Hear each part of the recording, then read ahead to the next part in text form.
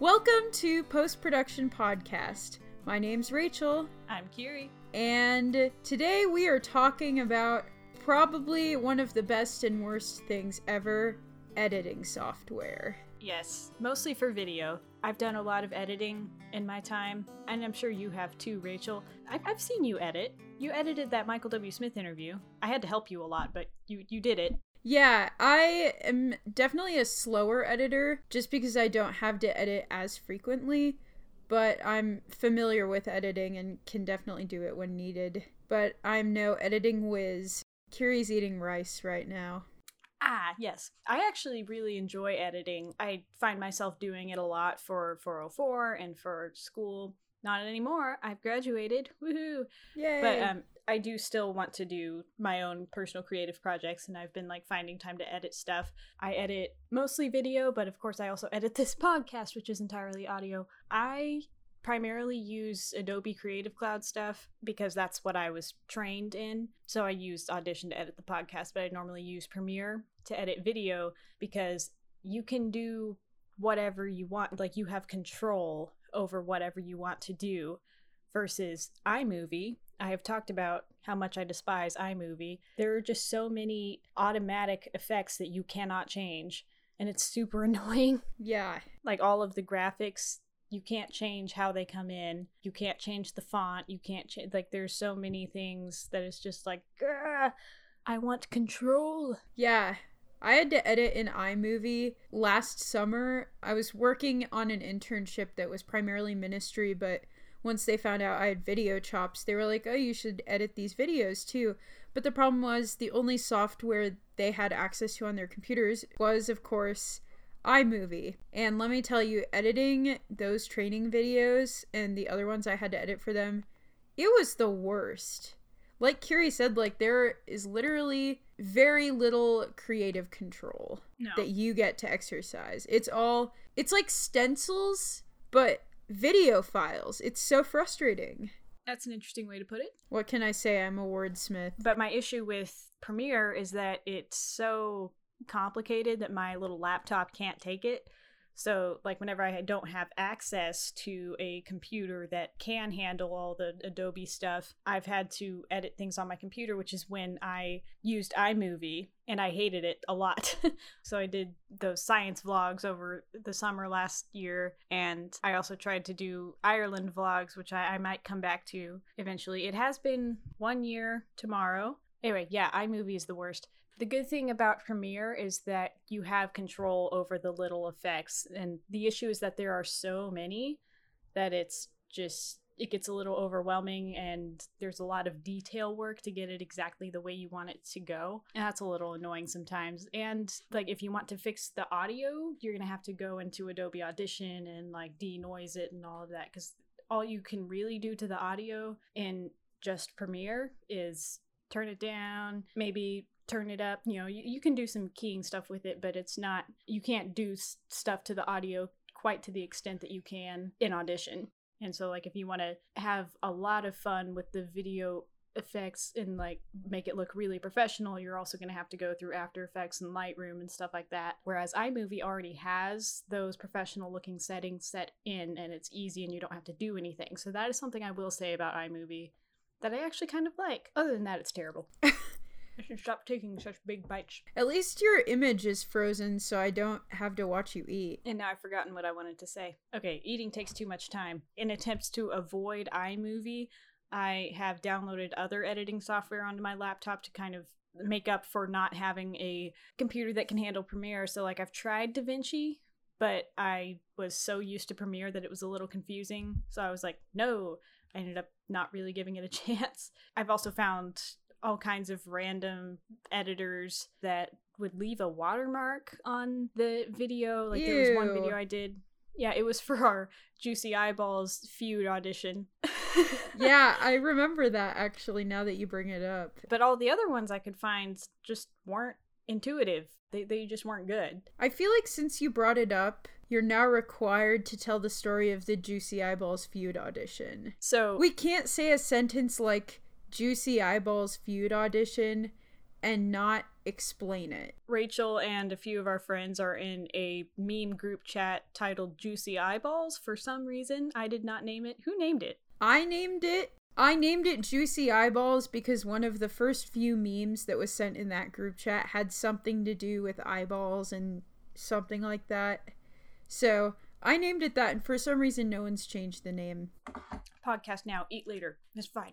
Okay, well now it's just ingrained as the title of our meme group chat. Like, you can't change that. Anyway, so we're in this meme group chat called Juicy Eyeballs, and our school was doing a Family Feud show type thing called The Feud, and to audition you had to get a group together and send in a video basically introducing yourselves, and it had to be fun and funny or whatever. And we tried. We made a video. Turns out the date of the show was the same day of one of the Big Fish shows. We have talked extensively about that show that Rachel was in, and I was working, so we could not participate. So they regrouped with different people, just completely ditching me and Rachel. Sad. And tried again, and they were not let into the show. All because we left them. I think that's why. It's all because we weren't there. But yeah, like I think we filmed it on the deadline, so I had to edit it fast. So that's why I had to like download something and just get it done and send it. So that's Juicy Eyeballs. So you've done a few editing things. What is the biggest project you've ever had to tackle? Like the biggest editing project? It kind of depends because my editing experience is so widely varied. The editing projects that took me the longest, video-wise, were probably our final project for that intro to video and audio class you and I took together. We did like a commercial for it, and I spent way too long detail editing mine. Other than that, I feel like editing the Michael W. Smith interview took a lot of time just because I wanted it to be good, and we had to make some hard decisions on like some weird cuts and stuff. Audio-wise, I feel like the biggest project I've edited was a one-shot podcast I did with one of my friends for a final project. We did like a single podcast episode on libertarianism. That was recent, and we had like 3.5 hours worth of recording that I had to trim down. It was insane. It took so long. How long was the final cut? So I did a final cut that was maybe an hour 10, an hour 15. And then she texted me the next day. Granted, this project was due the day she texted me. And she was like, hey, just saw the podcast. Forgot to tell you it has to be 45 minutes, LOL. And I was like, you're on your own. You can learn to edit podcasts yourself. Because I am not going to go and try and trim that down to 45 minutes. Because the cut I had made was trimming like the absolute max. Like I took out every extra space, everything I could to try and cram everything in there. And I was like, you can go make those decisions yourself. As far as audio is concerned, really the only thing I've edited that was purely audio is this podcast. And I think that the more challenging parts came when this whole remote podcasting thing started. You may notice that our audio quality has gotten better because we stopped recording it over Zoom and started recording it on our own separate recording software. Thank goodness. And just meshing the two tracks together. It took us way too long to figure that out. As far as video is concerned, though, anything scripted is significantly harder than an unscripted thing because you got to follow the script, you got to pick the right shots, and you got to hope that the actors say the lines correctly in the right shot, and you got to hope everybody's in the frame because, yeah, there have been a few times where I've gotten the shot I want, but the person who's talking is not completely in the frame, and it's like, ah! Yikes. And of course, it's really frustrating for me because, like, for 404, it's something I directed. So if you're a camera operator, please be nice to your editor and don't expect them to fix everything in post. Wow, way to roast me. No, I think you did okay. Like, the workplace wasn't awful. The last one we worked on before the school shut down, there were a lot of, like, color problems and focus problems and framing problems, and it was like, you weren't there for that one. It's all because you weren't there. I'm your lucky charm, and also I'm okay at shooting 4K. Well, we were actually using the 1080 cameras for the for some of the scenes. Oh, I did shoot one of those on the 1080 cameras. The one where we were in the basement and trying to make it look like a restaurant. Yeah, and that was the best one. No way. Actually. Yeah, those were the best shots that I had. I was like, man, I wish Rachel wasn't taking 27 hours and she could help us more often. Unscripted stuff is a lot more fun because you can just, I don't know, all you really need to do is cut out the irrelevant and or incriminating stuff. Incriminating? So, what are you doing on your sets? Well, like, you remember that Q&A video that I showed you the raw footage? Yeah, I was about to bring that up. But, like, you can't put improvised one-liners like that into something that's meant to be family-friendly, clean comedy. Like, it's hilarious, but you don't really want to be putting that out there if your channel image is different. Yeah, kind of like the way I edit this podcast, because I edit out all of our irrelevant tangents, and sometimes we'll say something that I have to, like, judge, okay, would I or Rachel want this on the internet forever? Probably not. Cut it out. And of course, like, for the podcast, cutting out stuff like stutters and likes and uhs and ums and stuff. We do a lot of that you do not get to hear, listener, because I have to go in and weed those out. And boy, are you people lucky that Kiri likes us enough to edit those out, because otherwise these podcast episodes would be a lot longer, but not substantially more interesting, because it would be all uhs and ums. Mm-hmm. Well, yeah, and there's also a lot of just long, silent breaks that I have to cut out. Oh, man. Like, if we record for 45 minutes, I end up cutting about 15 minutes worth of stuff that we don't use, be it blank space, ums and uhs, or irrelevant tangents, or stutters, or just repeats of a line that we fumbled or whatever. I say a line. This is completely unscripted. True. Yeah, I cut all that out with the goal of getting to the 30-minute mark. Or even, like, I noticed, especially when I was editing that podcast for my friend, how much extra noise I had to go in and cut out. Those periods of silence you mentioned, you pick up white noise like an AC running in the background. Or even, like, you'll have to zoom way in to the audio waves and clip out little teeny bits where you hear someone's cup clinking, or someone says something and they sniff in the middle of the sentence. And you're like, dude, no one wants to listen to your allergies on Spotify. We can go on ASMR channels for that. My biggest advice to anyone who wants to edit is to just take a break every once in a while, because you can get overwhelmed with the details and your brain can get, you know, squishy from all that. Your brain is supposed to be squishy. I've seen a brain. Anyway, it's good to clear your head, you know, take a break, come back to it later with a new mind, fresh eyes, because I definitely have a limit. I think my limit is about 2.5 to 3 hours before there's a moment where I'm suddenly like, oh, I need to stop. It's time to take a break. Yeah, editing, especially for me, editing video is a lot more overwhelming.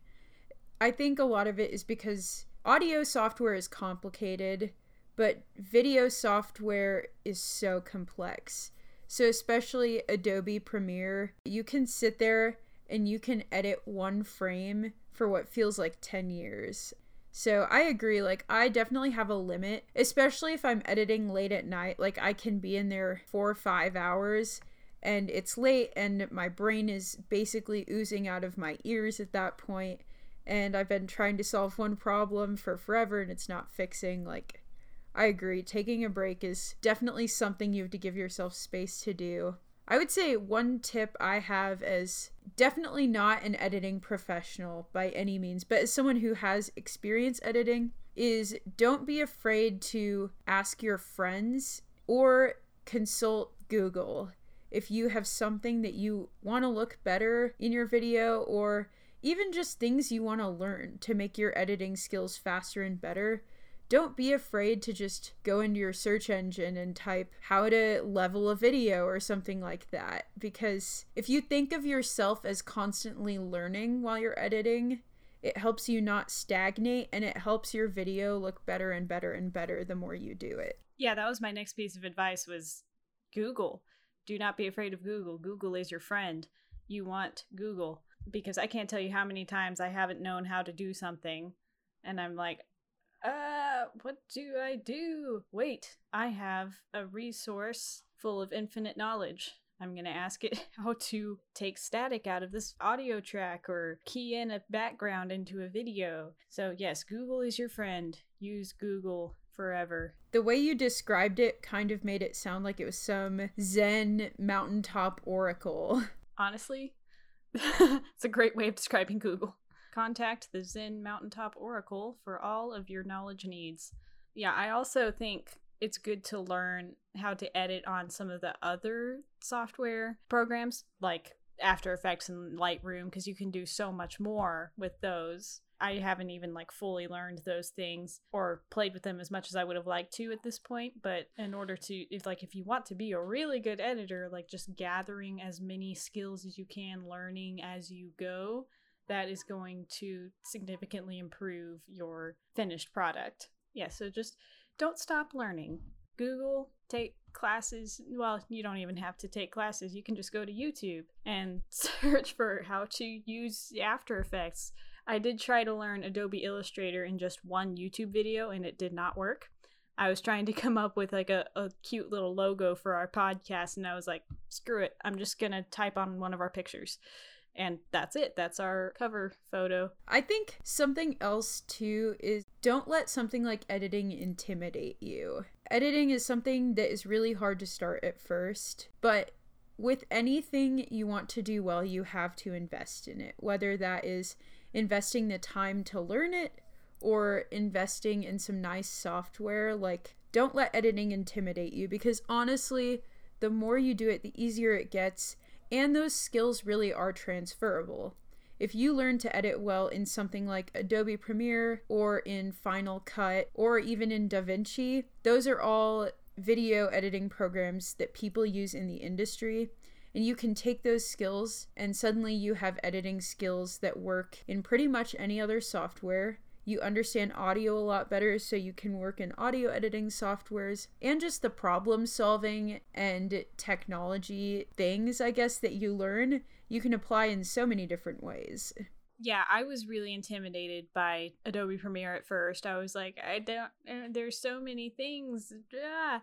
Because it's so detailed and a lot of the functions are very detailed and there are keyboard shortcuts that you gotta learn and all this stuff and you gotta know what all the symbols mean and everything, and I was like, I don't know if I can do this.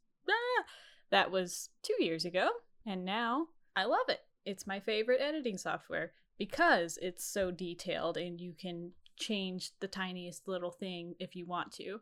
iMovie is good for beginners who aren't quite interested in changing every little thing or tweaking every little thing. They just want to slap some clips together, maybe put a little Ken Burns on it, and then there you're done. So that's good for someone who's just getting into editing. But if you really want to make your video look professional, then using more complicated software is the best way to go, in my opinion.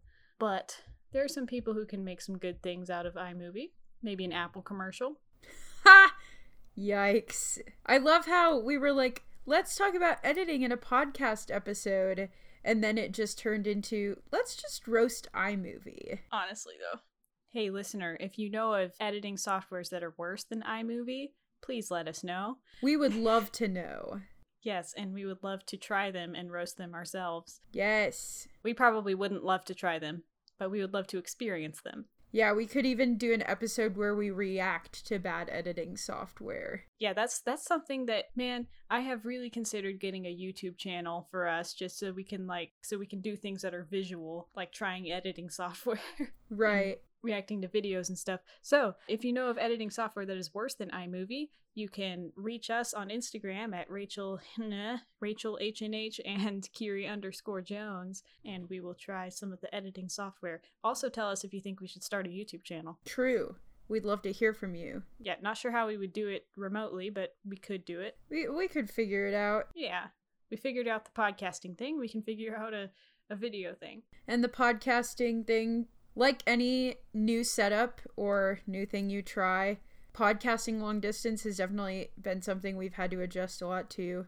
I think more so you than me, because you've had to struggle through editing sort of the new crazy audio. I am super glad we're still doing it. Yeah, I learned all kinds of things with our terrible audio, just like how to make it sound a little bit better. I learned how to EQ and how to denoise and all of this stuff, and it still didn't sound very good, but what you hear in episodes 12 through 16 is significantly better than the original recordings, which were recorded over Zoom. Yikes. The school let us use these nice podcasting mics, so it's not the mic's fault. So we're doing this in such a way that we don't have to rely on the internet connection, and it's turned out much better. Yeah, definitely. Moving ever onward.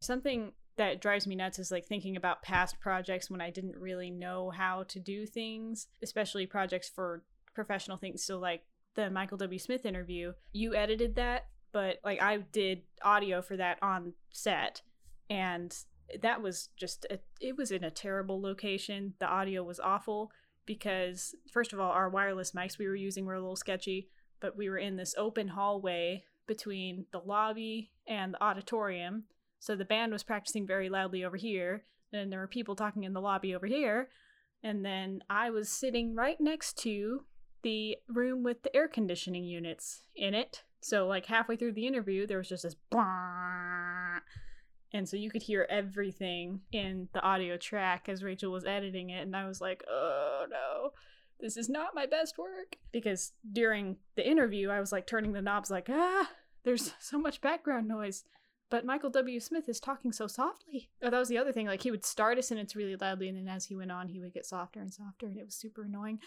And then he would start another sentence, and it would go on again and again and again, and it was...